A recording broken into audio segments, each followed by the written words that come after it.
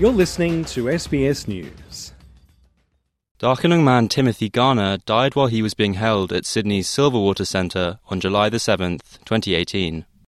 In the week before he died, a psychiatrist recommended the 30-year-old father of two, who had been diagnosed with bipolar disorder and schizophrenia, be transferred to a mental health facility. But 5 days before he took his own life in his cell, he was removed from a waitlist for a mental health bed after his condition was deemed to have improved. Speaking outside a coronial inquest into his death, his mother, Michelle Garner, said her son had been let down by the system. He had so much life left to live. Tim's death could have been avoided if he'd received the appropriate health care. He'd still be with us today.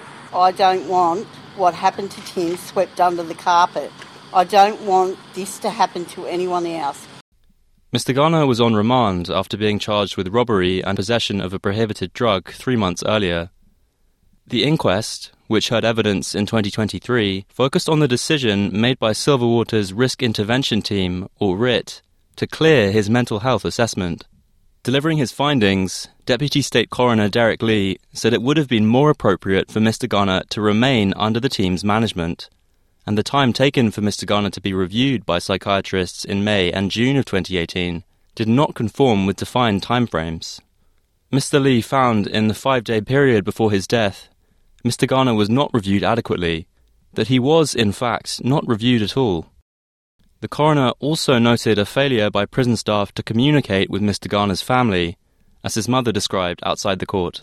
The last time I saw Tim alive, I told prison staff he needed to see a doctor, he needed to be medicated, but I wasn't kept informed about my son's condition.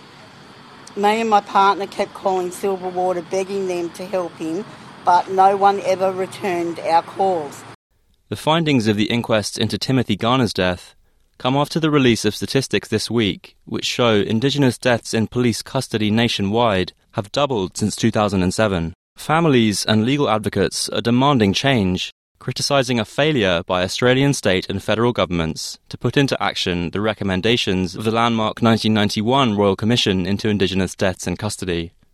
Ashley Buckett is an Associate Legal Director at the National Justice Project, which has represented the families of other Indigenous people who have died in custody. She says with 500 deaths in custody since 1991, but only a handful of prosecutions, the failure to implement the Commission's findings may need to go to the international legal stage. For over 30 years, the Australian government has had the Royal Commission findings, and it's had the benefit of findings from further inquests into deaths in custody. It really does have the guidelines and the recommendations that needs to create change. I think the question is now, do they have the will? The original recommendations included removing hanging points from the cells of inmates with a history of self-harm, for which Coroner Lee has now given a deadline of until the end of 2024 in New South Wales. Emma Parker, coronial and trial advocate at the Aboriginal Legal Service, which represented Mr. Garner's mother at the inquest, say they also want to see more humane cells for inmates on writ management programs.